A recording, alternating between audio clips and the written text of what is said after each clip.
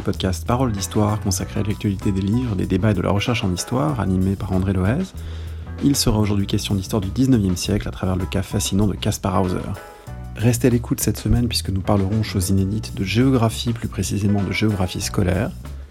Vous nous retrouvez également sur les réseaux sociaux, Twitter, Instagram, YouTube et Facebook. Well, I guess it's official. We're now on Facebook. Tous les épisodes sont à retrouver en ligne sur paroledhistoire.fr. Merci et très bonne écoute.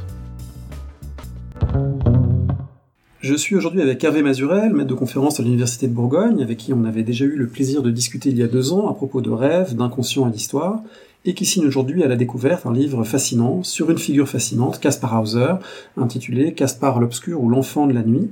Bonjour Hervé Mazurel. Bonjour. Peut-être pour tout de suite faire saisir aux auditrices, aux auditeurs ce qu'il y a d'étonnant dans l'histoire dont vous vous emparez, est-ce que vous pouvez nous raconter ce qui se passe le 26 mai 1828 à Nuremberg en Allemagne ? Alors c'est un lundi de Pentecôte à Nuremberg. La ville est quasi déserte. Beaucoup de citadins sont partis se promener à la campagne. Et surgit, apparaît une figure étrange, un jeune homme mais qui est très étrangement accoutré, qui titube à moitié, qui a le teint très pâle et qui est repéré par 2 maîtres cordonniers qui s'approchent de lui ce jour-là. L'un d'eux dira c'était un personnage qui me paraissait totalement toqué, mais il s'approche pour en savoir davantage et il a une lettre dans sa main qu'il n'est même pas capable de leur donner, qu'il lui soutire en quelque sorte, et cette lettre est adressée à un lieutenant de cavalerie la lettre demande de remettre cet enfant, cet adolescent, on en parlera parce qu'il y a une tension justement, est-il un enfant, est-il adolescent? Le premier procès verbal a dit justement que c'était un enfant de 2 ou 3 ans dans un corps d'adulte, de 16 ou 17 ans. Cette lettre invite à remettre ce jeune homme à un lieutenant de cavalerie pour l'intégrer à un régiment de chevaux légers à Nuremberg. Voilà, donc toute l'histoire commence comme ça, mais c'est une histoire à trous, fragmentaire, elle est très difficile à reconstituer. Et ce jeune homme porte un nom, Kaspar Hauser, un nom même qu'il sait tracer maladroitement dès les premiers moments où il apparaît comme ça à Nuremberg. Alors il était incapable de répondre à la plupart des questions d'usage. Ce fameux lieutenant l'envoie au poste de police parce qu'il sait pas très bien quoi faire de ce voyageur insolite. Il arrive au poste de police, on lui pose plein de questions, il répond toujours qu'il ne sait pas. Il ne sait pas d'où il vient, il ne sait pas où il va, il ne sait pas dire son nom. Par contre, un des policiers, un peu épuisé, finit par lui mettre une plume dans la main et il écrit d'une main tremblante ce nom qui va rester le sien, Kaspar Hauser, qu'on lui avait appris. On lui avait appris très peu de choses, mais cela au moins. Et il avait très peu de langage, très peu de capacité à parler. On pense qu'il avait 50, 60 mots en bouche, et puis peut-être il devait comprendre davantage de choses, comme les enfants souvent qui comprennent plus qu'ils ne peuvent dire, mais vraiment rien, presque rien. Alors on aurait pu imaginer bien des scénarios dans lesquels ce jeune homme, à peine trouvé, aurait fini dans un hospice et il aurait été perdu, englouti dans l'histoire. Et c'est l'inverse qui se produit, il devient une figure connue en Allemagne, connue même à l'échelle européenne, une figure qui passionne les contemporains. Comment ça s'est fait, cette bascule ? Alors au départ, les policiers ne savaient pas très bien quoi en faire. Ils l'envoient dans une prison pour vagabonds à Nuremberg. Il est un peu là, on l'observe de très près. Et puis il y a le maire de la ville qui s'appelait Binder, s'intéresse beaucoup à son cas, l'invite, essaye de comprendre, parle avec des mimiques, il parle avec des gestes pour essayer de se faire comprendre.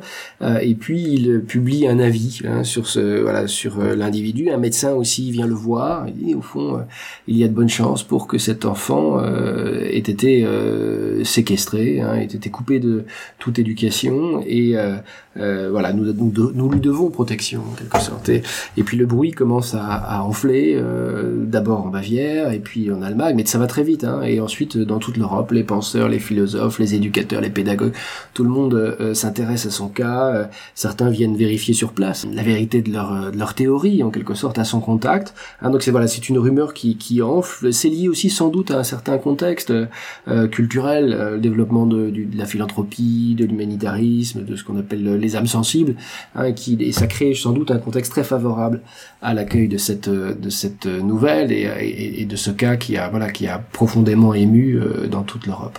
Qui a ému, qui a aussi suscité, vous l'avez dit, des théories contradictoires et même un certain scepticisme. Il y a des gens qui n'ont pas voulu croire que ce jeune homme était tel qu'il se présentait, c'est-à-dire ne sachant presque rien, ayant vécu enfermé pendant une décennie ou peut-être un peu plus.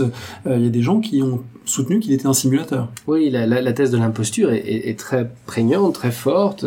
Les études hauseriennes, comme on dit, sont vraiment, il y a une espèce de grand sillon qui partage de camps, ceux qui croient en l'imposteur, et puis ceux qui croient dans le petit prince déchu. Je vous raconterai ça peut-être un peu plus tard, mais un détective en 1830, qui n'a jamais vu d'ailleurs Kaspar Hauser, a popularisé cette thèse de l'imposteur.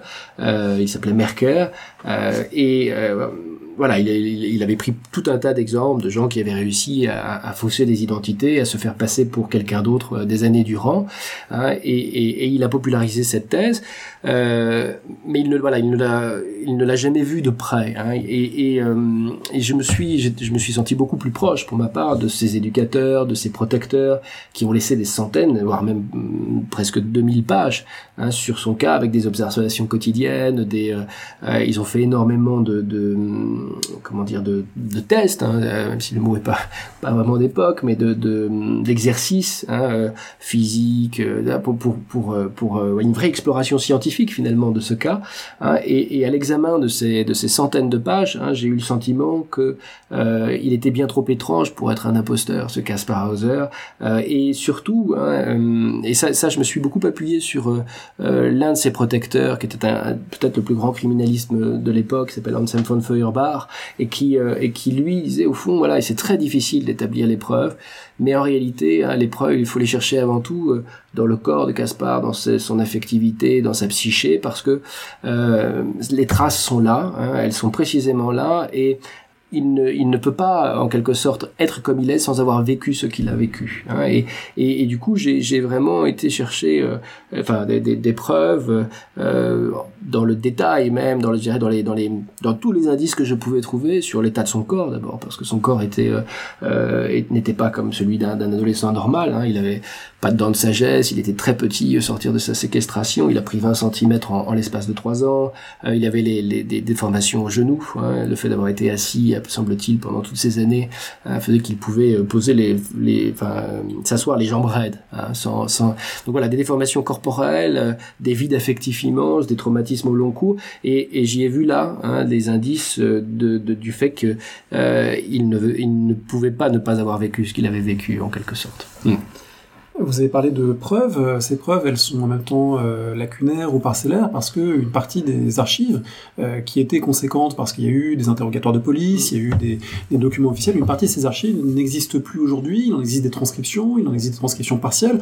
Quel est l'état des sources hauseriennes ? Alors c'est bien là que le problème naît. En réalité, c'est que les premières dépositions ont disparu, celles de 1828, certains procès-verbaux aussi, une partie de l'enquête aussi.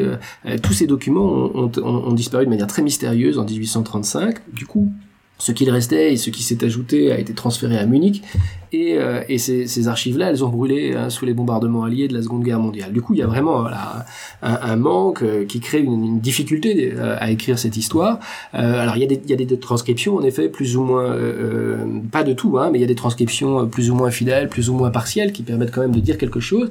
Mais ce qu'il y a aussi un effet de déformation, parce qu'on a plusieurs dépositions, des dépositions de 1828, d'autres en 1829, d'autres en 1834, et on sent aussi, parce que c'est parfois les mêmes témoins qui sont rappelés à la barre en quelque sorte, et qui ne disent pas les mêmes choses, qui sont influencés aussi par l'histoire qui est advenue, et donc ça crée quelque chose de très compliqué à démêler, et donc c'est pour ça que voilà, je consacre un premier chapitre à la question des preuves, à tout ce qui est de l'ordre des conjectures, parce qu'on est dans une histoire une histoire au conditionnel, à bien des moments on ne peut pas affirmer avec certitude d'où il vient, de quelle famille il est né, qui l'a tué, qui l'a séquestré d'abord, et puis qui l'a tué ensuite parce qu'il a été assassiné le 18 décembre 1833, et donc on est dans un espèce de royaume de l'incertitude, et on est en régime d'incertitude, ce que les historiens la plupart du temps n'aiment pas, voilà. Donc bien souvent, on emploie le conditionnel, ou voilà, peut-être que ceci, il est possible que, voilà, et ça crée une certaine fragilité que je n'ai pas du tout voulu escamoter, je crois. J'ai vraiment voulu la faire connaître, et pour autant, il me semble qu'on peut dire des choses assez fermes à partir de l'étude très exhaustive, pour le coup très en profondeur, de l'état de son corps, de l'état de sa sensibilité, de l'état de sa psyché. Et notamment, j'ai voulu ici travailler sur le lien entre histoire et psychanalyse, mais on y reviendra peut-être. Mais voilà, les preuves pour moi sont à chercher de ce côté-là. Alors effectivement, là où c'est le plus ferme, c'est finalement si on déplace le questionnement, parce que le questionnement, peut-être dont certaines personnes qui nous écoutent sont les plus familières, le questionnement qui est le plus familier peut-être pour certaines personnes qui nous écoutent, c'est le questionnement de sa naissance, le mystère de la naissance. Est-il, comme vous l'avez suggéré, un prince déchu, c'est-à-dire un enfant qu'on a voulu écarter de la succession et du coup qu'on aurait tenu enfermé un peu à la façon d'un Oedipe également, qui serait resté caché comme ça, sans être tué, mais écarté, retiré du monde. Est-il de naissance plus modeste? Ça a fait beaucoup spéculer. Il y a d'ailleurs des théories qu'on a tenté de vérifier par des analyses ADN. Alors c'est pas la question fondamentale que vous posez, vous déplacez le questionnaire, mais malgré tout, il faut aussi dire que cette question existe et peut-être qu'elle en est l'état aujourd'hui. Bien sûr, ces questions-là ont passionné depuis 2 siècles et continuent encore de passionner nos contemporains. Les fameuses études ADN dont vous parlez ont fait la une du Spiegel. Enfin, c'est vraiment une histoire qui continue de faire débat et de faire réfléchir. Voilà, 2 études ADN contradictoires menées au tournant des années 2000, les unes à partir de sa supposée chemise qu'il portait le jour de son assassinat, et une autre faite à partir de ses cheveux. Et ces 2 hypothèses ces 2 résultats sont contradictoires. Il cherchait à savoir si on pouvait dire ou non qu'il appartenait bien à la famille princière de Bade, parce que la thèse principale, et qui me semble peut-être la plus probable, mais là encore, c'est pas du tout un fait certain, on est vraiment dans un régime de probabilité, c'est qu'il a été écarté donc d'une succession, de la succession au duché de Bade, et donc ça a évidemment fait aussi beaucoup écho à des histoires oedipiennes, d'Oedipe, ou alors souvent le rapprocher de Sigismond, le héros de La vie est un songe de Calderon, ces espèces de destins de fils de roi écartés, c'est matrice culturelle qu'on retrouve beaucoup dans notre histoire européenne. Voilà. Alors, on peut pas y répondre nettement, là encore, il est possible en effet qu'il était de naissance plus modeste. À un moment, on a cru qu'il était de nationalité hongroise parce qu'il avait réagi à des visiteurs hongrois, il avait réagi très vivement lorsqu'on lui avait prononcé des mots hongrois, père et mère. Donc on a fait des recherches, des voyages en Hongrie pour essayer de retrouver sa trace, ça n'a rien donné. Voilà, il y a toute une succession comme ça d'hypothèses. Mais c'est vrai que j'ai pas voulu en faire le cœur de mon travail, précisément parce que il existe une littérature inouïe sur ces questions-là. Il y a des livres et voilà, j'ai voulu vous faire part au lecteur de ce qui me semblait le plus vraisemblable, le plus probable, sans être certain, et puis ensuite m'intéresser aux questions qui venaient et qui intéressent plus largement les sciences sociales, au sens fort. Alors ces questions, elles relèvent donc du lien entre histoire et psyché, histoire et intime. On avait un petit peu parlé à propos des rêves, justement, dans une émission précédente. Est-ce que c'est par là que vous êtes arrivé au cas Kaspar Hauser, ou est-ce que c'est aussi par le biais, finalement, de votre travail de 19e, puisque 1828, on est à la fin de la guerre d'indépendance grecque sur laquelle vous avez travaillé pour votre premier travail de thèse. Donc comment ça s'est fait, cet intérêt pour Kaspar Hauser? C'est un drôle de cercle plutôt vertueux, parce que je termine ma thèse en parlant de Kaspar Hauser, parce qu'un de ses volontaires, Phil Hélène, parti pendant la guerre d'indépendance grecque, proche de Byron, qui s'appelle Stanhope, est parti presque directement de Grèce vers l'Allemagne, et ensuite a eu une relation d'ailleurs très complexe avec Kaspar Hauser. Il s'est beaucoup intéressé, c'était un grand comte anglais qui a assumé l'éducation de Kaspar Hauser sur les dernières années de sa vie. Donc je connaissais le cas par là, j'avais vu le film d'Herzog qui m'avait beaucoup marqué, qui avait été un peu mon premier contact avec lui, et pour autant, j'y ai pas tout de suite pensé à Kaspar Hauser.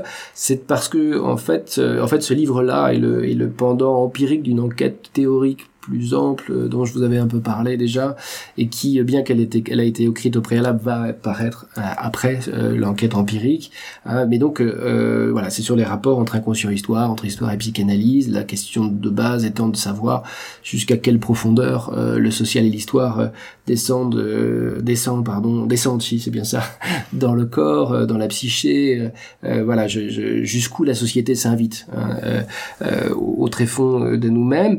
Et il me fallait donc un cas pour essayer d'illustrer ma thèse sur les rapports de l'inconscient et de l'histoire. Et à ce moment-là, mon tout jeune fils, qui avait eu 1 an et demi, fouille ma bibliothèque comme il fait souvent et sort de la bibliothèque un petit livre où il y a quelques pages de Dolto, de Françoise Dolto sur Caspar Hauser. Le livre s'appelle Caspar, le séquestré au cœur pur, et puis aussi le témoignage d'Anselm von Feuerbach, qui est une source très entêtante, incroyable, en la relisant, du coup, je me suis dit, voilà, c'est évidemment ce cas qu'il faut que je prenne en main, et je ne l'ai plus quitté pendant toute l'année dernière, jusqu'à finir ce livre, et qui mais qui en même temps fonctionne totalement avec l'autre livre qui paraîtra à l'automne prochain, sur l'inconscient et l'histoire.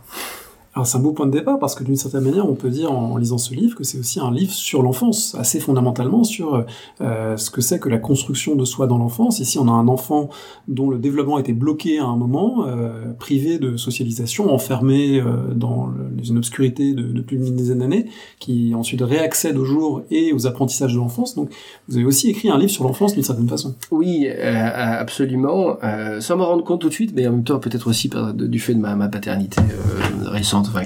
J'ai 2 enfants de 1 et 4 ans, et du coup je baigne dans les questions de l'enfance. On retrouve l'inconscient et l'histoire, finalement, qui rétroagissent. Carrément, absolument. Donc je pense que ça joue aussi beaucoup, le fait de les avoir au quotidien sous observation. Tout leur processus de développement et psycho-affectif. Donc tout ça, ce sont des questions qui me taraudent en ce moment. Mais ce qui m'a aussi beaucoup interpellé chez Caspar Hauser, c'est qu'il est à la fois dans l'enfance et hors d'elle. C'est un enfant à qui il ne fut jamais permis d'être enfant, à qui on l'a privé de tout, finalement, de tout ce qui est nécessaire au développement d'un enfant. Et il a un corps d'adolescent, et en même temps il a à peine l'âge il a à peine mentalement l'âge d'un enfant. Il disait d'ailleurs lui-même qu'il en connaissait beaucoup moins au départ que des enfants de 4 ou 5 ans. Et donc oui, c'est un travail sur l'enfance, sur la socialisation fondamentalement, la socialisation des enfants. Parce que je m'intéresse beaucoup à la sociologie, je m'intéresse beaucoup à la question de la socialisation, et notamment de la socialisation affective, mais pas seulement du point de vue anthropologique. J'avais pu travailler sur un concept qui est un peu oublié aujourd'hui, celui qu'on appelle le concept de personnalité de base, qui avait été travaillé en commun par le psychanalyste Abraham Gardiner, un grand psychanalyste américain, et un anthropologue, et 2 anthropologues, Ralph Linton et Cora Dubois, et qui justement s'intéressaient au fondement culturel de la personnalité. Comment, au sein d'une culture, par l'éducation, on crée un type de personnalité de base qu'on retrouve chez quasiment tous les individus qui sont passés par ce système d'éducation. Chacun ensuite développant ses variations singulières selon son histoire, selon son milieu familial, mais voilà. Et on ne retrouve pas cette personnalité de base chez Caspar Hauser, puisqu'il est coupé de toute la culture de son groupe, en quelque sorte. On ne retrouve pas ça. Et c'est un homme sans habitus, par ailleurs, mais peut-être qu'on y reviendra aussi. C'est-à-dire qu'il n'a pas appris les codes de comportement, les façons d'agir, les façons de penser, les façons de sentir aussi, qui sont propres à son groupe. C'est un homme sans habitus. Un homme sans contexte. Sans contexte, ouais, absolument. Ce qui est paradoxal pour un historien que de s'interroger sur un homme sans contexte. Du coup, c'est en creux à travers lui. On interroge le contexte dans lequel il vient au jour, en montrant qu'il y a tous ces décalages, puisque Caspar ne voit pas de la même manière, ne sent pas de la même manière, n'entend pas de la même manière que tous ceux qui l'entourent, et donc c'est l'absence de contexte dit finalement encore plus fort le contexte. Voilà, c'est une manière aussi de défense du concept d'habitus qui est parfois un peu décrié, auquel je suis pourtant très attaché, et notamment dans la façon dont Pierre Bourdieu l'a retravaillé à la toute fin de sa vie dans les méditations pascaliennes, en entendant aussi un certain nombre de critiques qui avaient pu être faites sur la rigidité de ce concept. Et puis c'est un concept au long cours, qui a été utilisé par Elias, par Mauss. Donc j'y tiens quand même très fort, pour dire le social à incorporer. Et ce qui est frappant, c'est ça, c'est que du fait qu'il a été coupé de toute tout l'acquis finalement des générations précédentes, il est coupé, et puisqu'il n'est pas éduqué, il n'est pas socialisé, ça en fait un être presque anhistorique. Voilà, presque anhistorique, qui n'a pas de lien à son époque, il n'y a pas de réverbération de son époque en lui en quelque sorte, qui n'a pas de lien à une classe sociale, à un groupe social, qui n'a pas de lien à son genre. C'est-à-dire que d'abord il ignorait, quand il est arrivé, il ignorait qu'il y avait des hommes et des femmes, et il n'est pas du tout intériorisé des principes du masculin de son époque.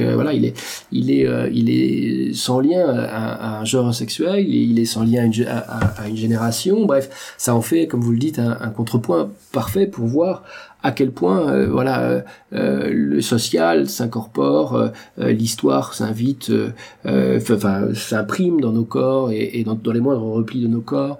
Voilà, je m'en suis servi vraiment comme un objet en creux, pour prouver un peu mieux à quel point le social et l'histoire s'invitent au plus profond de nous.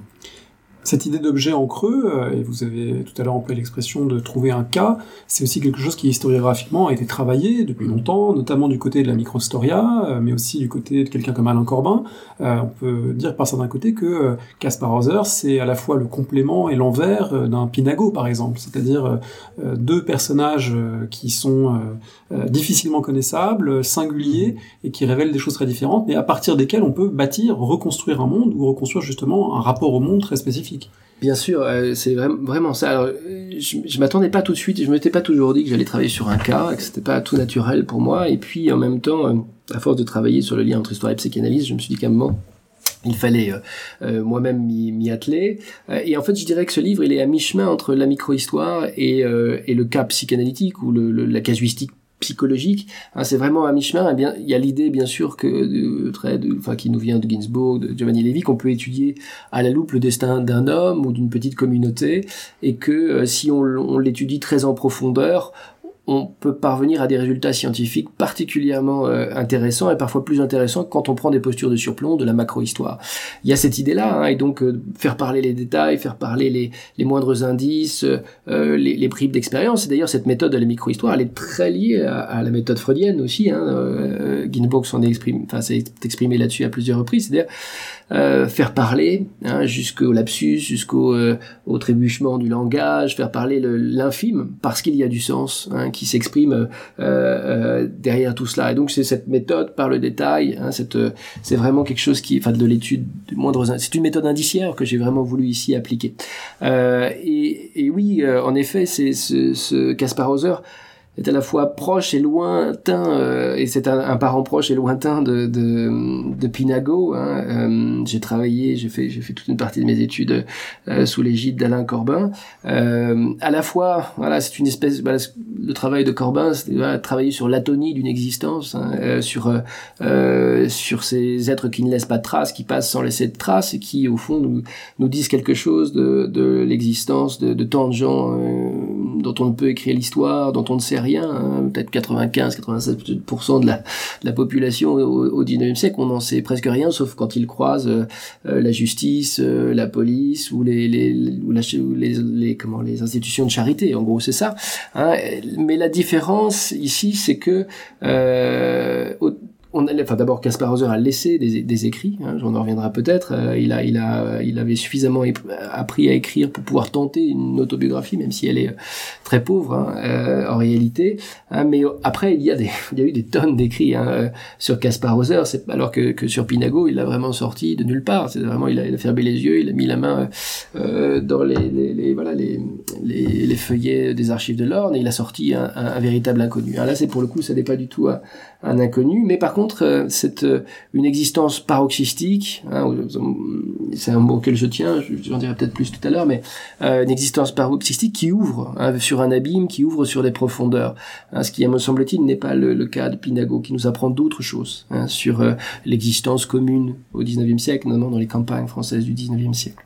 Ce cas, on peut l'inscrire dans une suite de cas historiographiques comme Menocchio, Pinago, etc. Mais aussi dans des cas qui interrogeaient beaucoup les contemporains, qui sont les enfants sauvages. Il y a toute une lignée. Kaspar Hauser, c'est l'un des derniers en date de ces enfants trouvés, qui ont été élevés loin des hommes. Le plus connu peut-être, c'est Victor de l'Aveyron, parce que Truffaut ensuite en a fait un film, L'Enfant sauvage. Mais il y en a d'autres que vous mentionnez dans le livre. Et du coup, c'est un même questionnement qui s'empare de Kaspar Hauser et de ces autres individus qui ont été non socialisés d'une certaine façon. Absolument, hein, il y a une grande proximité ici. Enfin, il y a en même temps un écart sur lequel je veux insister, au sens où Kaspar Hauser, d'abord, n'a pas été affilié tout de suite aux autres enfants sauvages, hein, parce qu'au début on s'est dit on n'a pas reconnu en lui la figure de l'enfant qui sortait des profondeurs de la forêt. Oui, il n'y a pas l'animalité. Voilà, il y a pas l'animal. Alors il y a deux choses. Il y a pas le rapport à la nature, le fait d'avoir été isolé dans la nature tout seul pendant des années et de se débrouiller comme la fille de Songy en Champagne au XVIIIe siècle ou comme Victor de l'Aveyron.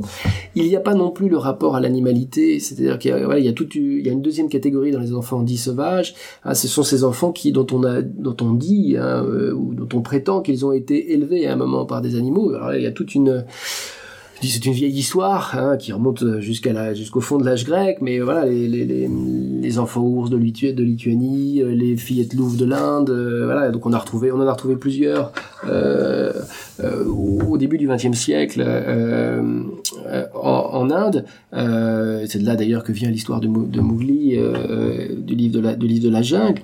Et en même temps là-dessus, sur tous ces cas-là, il est très difficile de départager l'authentique de la fable, quoi. C'est très compliqué. Et puis il y a la troisième catégorie dans les enfants dits sauvages, ce sont les enfants séquestrés, les enfants placardisés. Et d'une certaine manière, lui inaugure cette catégorie parce qu'il y en aura énormément au XXe siècle, des enfants, ce qu'on appelle les enfants placardisés. Donc il inaugure plutôt cette filiation-là. Et du coup, la catégorie d'enfants sauvages, parfois je la trouve un peu trop englobante, voilà, et je préfère séparer l'enfant isolé dans la nature, l'enfant élevé par les animaux ou prétendument élevé par les animaux, l'enfant séquestré, voilà. Et d'ailleurs la catégorie d'enfants sauvages, il y a un très beau livre de l'anthropologue Lucien Strivet là-dessus, qui dit qu'au fond l'interrogation sur l'enfant sauvage, elle est vraiment très prégnante en Occident. Entre la Renaissance et le siècle des Lumières, mais parce que ça pose évidemment la question de l'état de nature, et donc évidemment le Rousseau a beaucoup fait aussi pour est-ce que l'individu est-ce que l'individu est fait pour vivre en société, est-ce qu'il est fait par nature pour vivre en société? C'est au fond cette question-là qui... Alors évidemment ensuite ma réponse est un peu complexe, mais évidemment il y a beaucoup de questionnements similaires, il y a des comparaisons possibles, voilà, sur les formes du corps, les dissonances du corps, l'atrophie des corps, ça on peut, voilà, sur les formes de sensorialité. Souvent, on a pu redécouvrir chez les enfants sauvages, mais que ce soit chez Victor de l'Aveyron, chez Kaspar, une capacité olfactive assez inouïe, une vision dans l'obscurité très poussée, voilà, une sensorialité qui s'est développée différemment du fait du contexte même dans lequel ils ont grandi. Et puis voilà, la question de l'horloge du développement, des rattrapages possibles ou non, du langage, de l'abstraction, tout ça, ce sont des questionnements similaires. Mais voilà, à chaque fois, il y a quand même toujours des trajectoires singulières avec des contextes spécifiques, nature, pas nature. Et il me semble que, et puis voilà, on ne retrouve pas l'homme à l'état de nature, on retrouve toujours des trajectoires singulières. C'est ça que je cherche à dire aussi. Qu'est-ce qu'on peut dire de la séquestration de Kaspar Hauser, qui est finalement cet élément clé? Vous avez parlé d'enfants placardisés. Effectivement, il n'est pas né et ensuite a été immédiatement abandonné. Il a été à un moment donné enfermé et ça a bloqué en quelque sorte son développement tel qu'il aurait pu avoir lieu. Beaucoup de gens ont essayé de questionner Kaspar sur ce qu'il avait vécu, de reconstruire ce qu'il avait vécu. Qu'est-ce qu'on sait de cette période, de quand ça a commencé et de ce qui s'est déroulé? On sait peu de choses, faut être tout à fait honnête. On ne sait pas à quel moment il a été séquestré. On pense que c'est pas tout à fait au lendemain du berceau. Hein, oui, parce qu'il était propre. Voilà, exactement. Il y avait déjà eu une forme de première socialisation, ouais. Au moins jusqu'à 2 ans, 3 ans, quelque chose comme Absolument, c'est ce qu'on pense, c'est ce que les médecins, parce qu'il y a 2 médecins qui se sont beaucoup intéressés à lui et constatant la propreté, se sont dit ok, il y a une première socialisation, puisqu'il savait faire uriner, déféquer, faire ses besoins sans on avait un pot qu'on changeait régulièrement apparemment, hein, d'après ce on est capable de reconstituer, donc probablement autour de 3-4 ans, voilà. Il a sans doute appris le langage, mais il l'aurait perdu, semble-t-il. Hein. Mais on ne sait pas quelle est sa langue maternelle. On ne sait pas. On a pensé, je vous le disais tout à l'heure, que c'était le hongrois. Est-ce que c'était le vieux bavarois qui parlait en arrivant? Est-ce que c'était le langage de son geôlier? On ne sait pas. On ne sait pas non plus où exactement il a été séquestré. On a retrouvé un cachot dans un vieux château de Bavière où il y a un dessin de cheval et on pense que ça pourrait être là, hein, mais on n'en est pas complètement certain. Vous voyez, on ne sait pas grand-chose. Voilà. Donc cette histoire du cheval, il faut l'expliquer parce que il avait des jouets malgré tout dans ce confinement. J'ose à peine utiliser le terme. Moi aussi, j'ose à peine le faire et pourtant, voilà, c'est l'un des plus grands déconfinés de l'histoire en quelque sorte, Kaspar Hauser. Quand sur le moment où il est sorti de cette séquestration au très long cours, il a été en effet. Alors oui, pour vous donner les conditions dans lesquelles il était séquestré, moi ce qu'il en a dit après et ce qui semble relativement véridique, hein, il semble n'avoir pas vu âme qui vive, hein, jusque très tard, parce que son geôlier lui laissait à manger et à boire la nuit. Il y avait un sommeil extrêmement profond.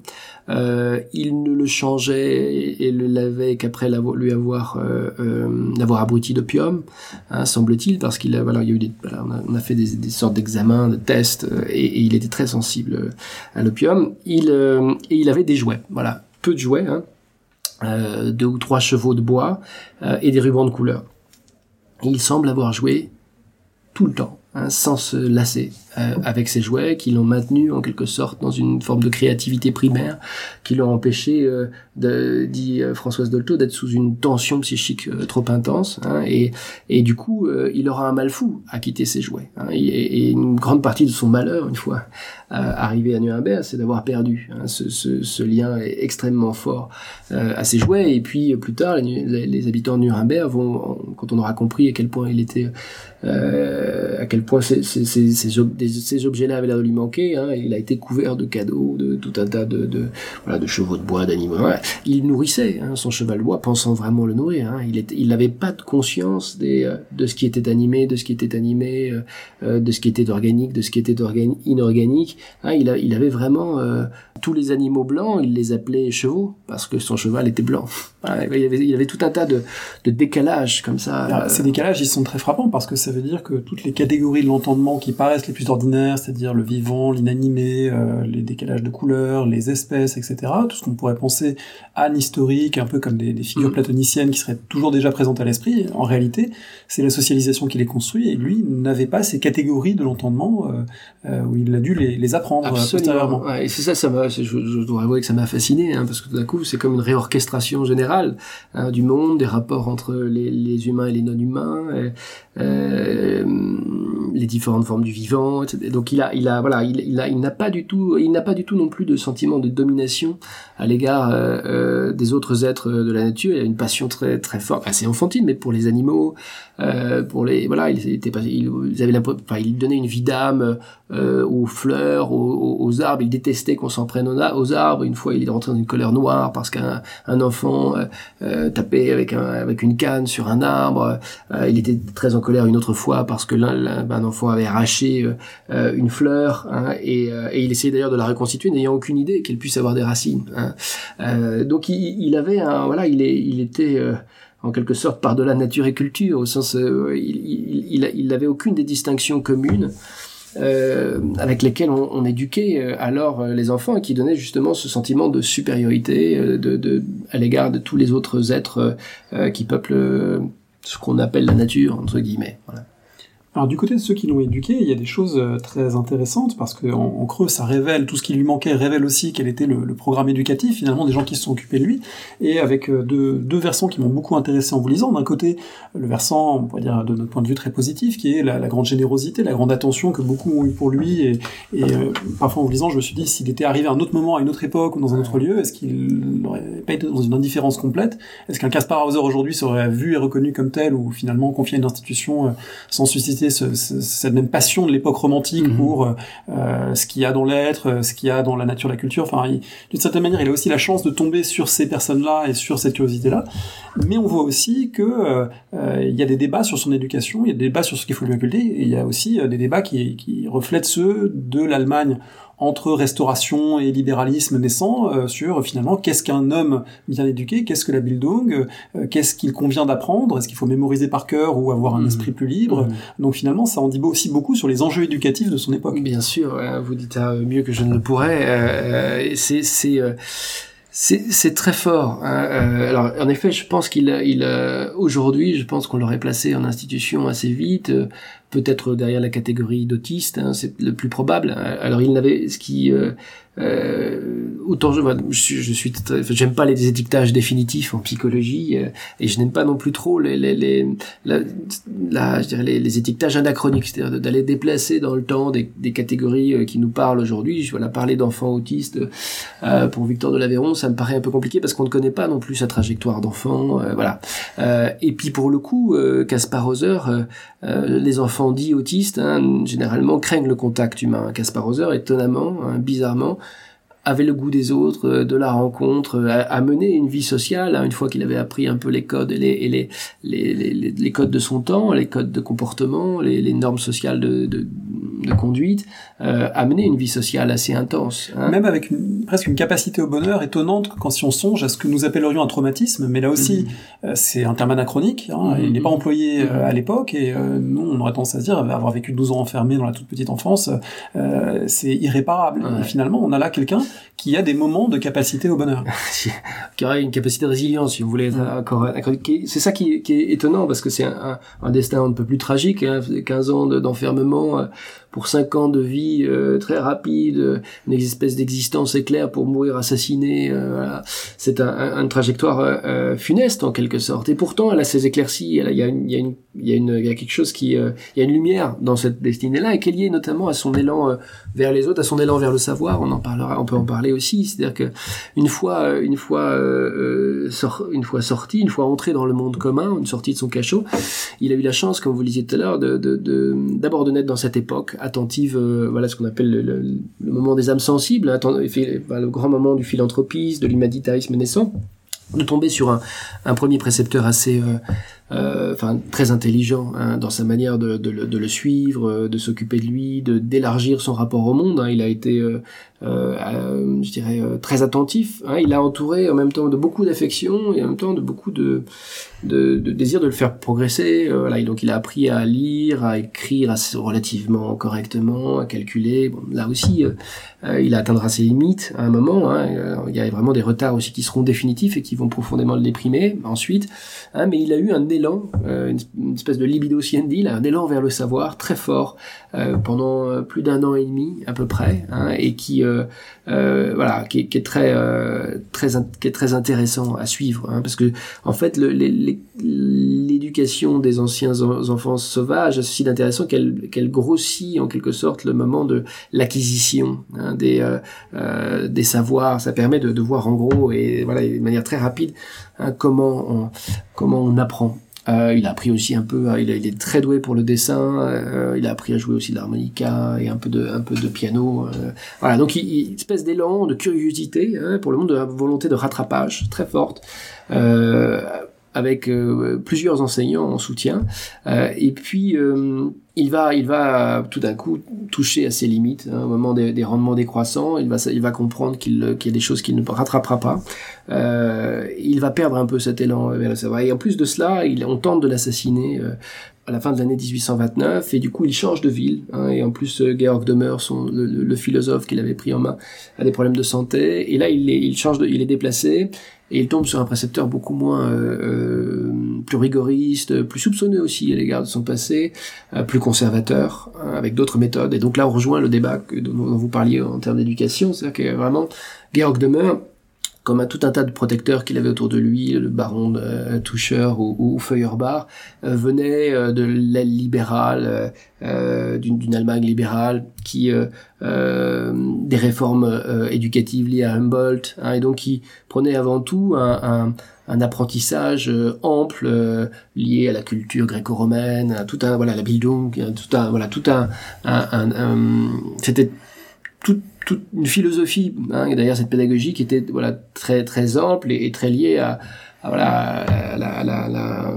ce que l'individu s'approprie cet héritage culturel pour se donner les moyens d'avoir une existence libre en quelque sorte. Et puis vous aviez un courant éducatif davantage lié au milieu conservateur et que représentait son deuxième précepteur, Meyer, qui lui au contraire dit quand on éduque un enfant, c'est avant tout pour lui donner un métier, et puis il faut passer par des phases d'apprentissage par cœur, et donc c'est d'abord ça qu'il prenait, y compris par une éducation religieuse. L'éducation religieuse, ça aussi c'est très fort parce que les premiers temps, Caspar avait un tempérament très sceptique, et à partir du moment où il a commencé à raisonner, il a douté beaucoup de l'existence de Dieu, de la toute-puissance de Dieu. Et au fond, mais pourquoi, s'il est capable de tout, pourquoi d'abord il me redonne pas une vue, des yeux en bon état, parce que ses yeux étaient perpétuellement enflammé parce qu'il avait toujours vécu dans l'obscurité. Pourquoi on ne me redonne pas mon enfance? Pourquoi on ne me fait pas revivre mon enfance? Donc il questionnait l'omnipotence de Dieu, et puis il était entouré par Feuerbach qui était le père d'ailleurs du grand Ludwig Feuerbach, et qui était même s'il s'en cachait, mais un athée très très fort tempérament, et il plonge là, à Ansbach, dans un milieu beaucoup plus religieux. Il est éduqué à côté de son précepteur Meyer par un pasteur, le pasteur Furman, qui va, lui, tout en constatant son scepticisme, va lui parler d'histoire religieuse, et puis finalement, Caspar, on ne sait pas jusqu'à quel point c'était une religiosité viscérale ou pas, mais il a fini par devenir protestant, faire sa confirmation.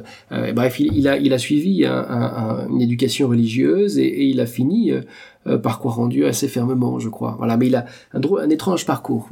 Parti d'un scepticisme et d'un athéisme naturel en quelque sorte vers une quête religieuse, pas extrêmement forte, parce qu'il était quand même c'est quelqu'un qui aimait la compréhension matériel des choses en quelque sorte. Il avait beaucoup de mal à l'abstraction, et donc à imaginer des êtres invisibles qui puissent diriger le monde. Il fallait toujours qu'il parte du sensible pour aller vers l'intelligible en quelque sorte, mais il fallait toujours qu'il parte d'exemples tangibles, palpables, concrets.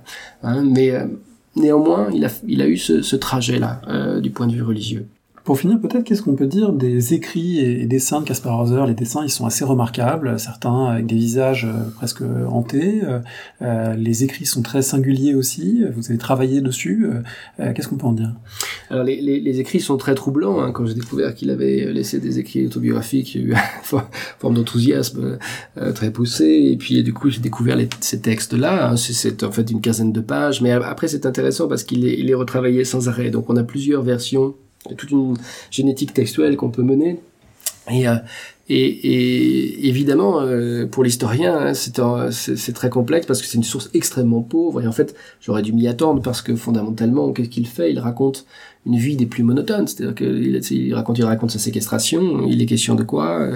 De boire de l'eau, de manger du pain, de jouer avec ses chevaux, de s'endormir, et puis c'est tout, et c'est un long cycle comme ça. Alors après il y a ce qu'il peut dire du moment où il apparaît au monde, et donc il raconte comment ce geôlier a surgi peu de temps auparavant, l'homme qu'il appelle l'homme avec qui j'ai toujours été, et l'homme d'ailleurs pour lequel il n'aura jamais de haine, ce qui est très surprenant. On peut y voir sans doute aussi quelque chose qu'on appellerait aujourd'hui le syndrome de Stockholm, une forme d'identification à l'agresseur, mais il a jamais eu d'affect négatif pour lui. Il a même intervenu auprès de Caroline de Bavière et de Louis Ier de Bavière pour qu'il n'arrive rien à cet homme. Mais il a découvert son visage, semble-t-il, très tard, au moment où celui-ci a commencé à lui apprendre quelques phrases pour qu'il puisse les amener à Nuremberg et à écrire son nom et faire quelques pas pour se mettre en chemin. Mais en dehors de ça, les écrits autobiographiques de Caspar sont très candides, évidemment. Il écrit souvent à la troisième personne. Au début, longtemps, il a écrit à la troisième personne parce c'est comme s'il n'était pas encore un sujet, en quelque sorte. Et à la toute fin, il va écrire à la première personne. Donc il y a un trajet aussi, qui est celui de sa conscience, de soi. Et puis, alors, ces dessins, c'est aussi, là aussi, on retrouve cette incapacité à l'abstraction, mais au début, c'est des dessins très candides, très naïfs. Il a en rêve une image qui a beaucoup intéressé, bien sûr, parce c'était des armoiries, et donc je les ai glissées dans le livre où il dessine des lions. Très mal, de manière très vraiment dans l'à peu près, et on a retrouvé des armoiries dans un château qui sont identiques, et on se dit qu'il a dû passer qu'il a dû passer par là. C'est là qu'on a d'ailleurs cherché son cachot. Et puis après, il est arrivé à une technicité dans le dessin qui est quand même très très très étonnante. Voilà, d'ailleurs, le maire de la ville dit voilà, il est fait pour la carrière artistique, il a vraiment un talent pour le dessin.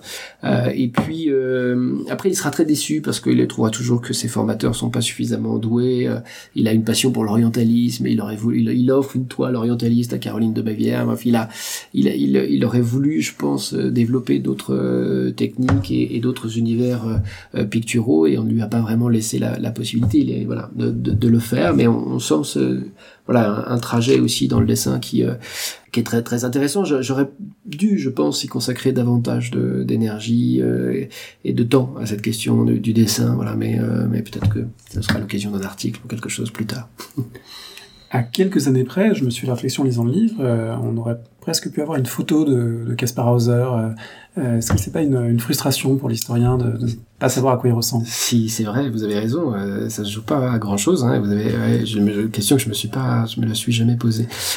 C'est très frustrant en effet, et c'est vrai que quand je l'imagine sous les traits de Bruno Schleifstein, l'acteur du film L'énigme de Caspar Hauser, du film d'Herzog, parce que il l'a incarné si fortement que pour moi, quand je pense à Caspar Hauser ou quand j'écris sur Caspar Hauser, c'est lui que j'ai en tête, et c'est d'ailleurs lui qui est en couverture. D'ailleurs, c'était pas un acteur, c'était un ancien interné qui par son aura a frappé Herzog, et donc il a décidé ensuite d'en faire l'acteur principal de son film.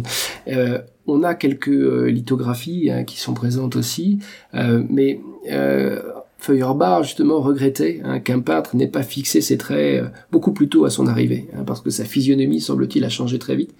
Il avait une forme de prognatisme et un visage un peu étrange, et petit à petit, ces traits-là ont disparu. Donc la physionomie même de son visage a changé en quelques semaines, comme si dans la réintégration dans la société des hommes avait un effet sur son corps. Et il est très dommage. Et une photo peut-être aurait été justement un témoignage incroyable à ce sujet. On rappelle le titre du livre, Caspar l'Obscur ou l'Enfant de la Nuit. Est-ce que, pour finir Hervé Mazurel, vous auriez, soit pour prolonger les pistes abordées, soit sur un autre sujet, un conseil de lecture que vous auriez envie de partager avec ceux et celles qui nous écoutent? Je pense au livre de Christophe Granger qui paraît ces jours-ci. Oui, c'est début octobre, je crois. Début octobre, aux éditions Anamosa. Alors là, évidemment, c'est une biographie un peu inouïe à plein de ramifications. Je me souviens beaucoup de points communs. Joseph Cabris. Joseph Cabris, les possibilités d'une vie. Et je ne l'ai pas lu encore, donc je peux pas en parler, mais j'en ai discuté beaucoup avec l'éditrice, et j'étais frappé juste que les deux livres entrent en résonance sans qu'on les ait pensés vraiment ni l'un ni l'autre ensemble, mais je pense qu'il y a autour de ces cas quelque chose qui intrigue en ce moment, et voilà, je suis très très curieux. Je crois que je vais l'avoir dans quelques jours et je vais m'y plonger très rapidement. Voilà, donc c'est plutôt une curiosité que je soumets, mais je ne peux pas en dire plus puisque je ne connais pas encore. Pour avoir lu l'introduction, je peux recommander cette lecture qui est vraiment passionnante comme la vôtre. Merci beaucoup. Merci beaucoup à vous. Merci encore.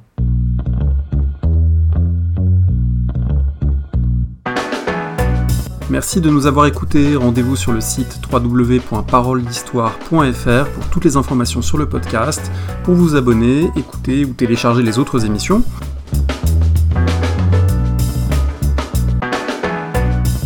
La discussion se poursuit aussi en ligne, notamment sur Twitter. Vous pouvez poser des questions @paroledist et à bientôt pour un prochain épisode.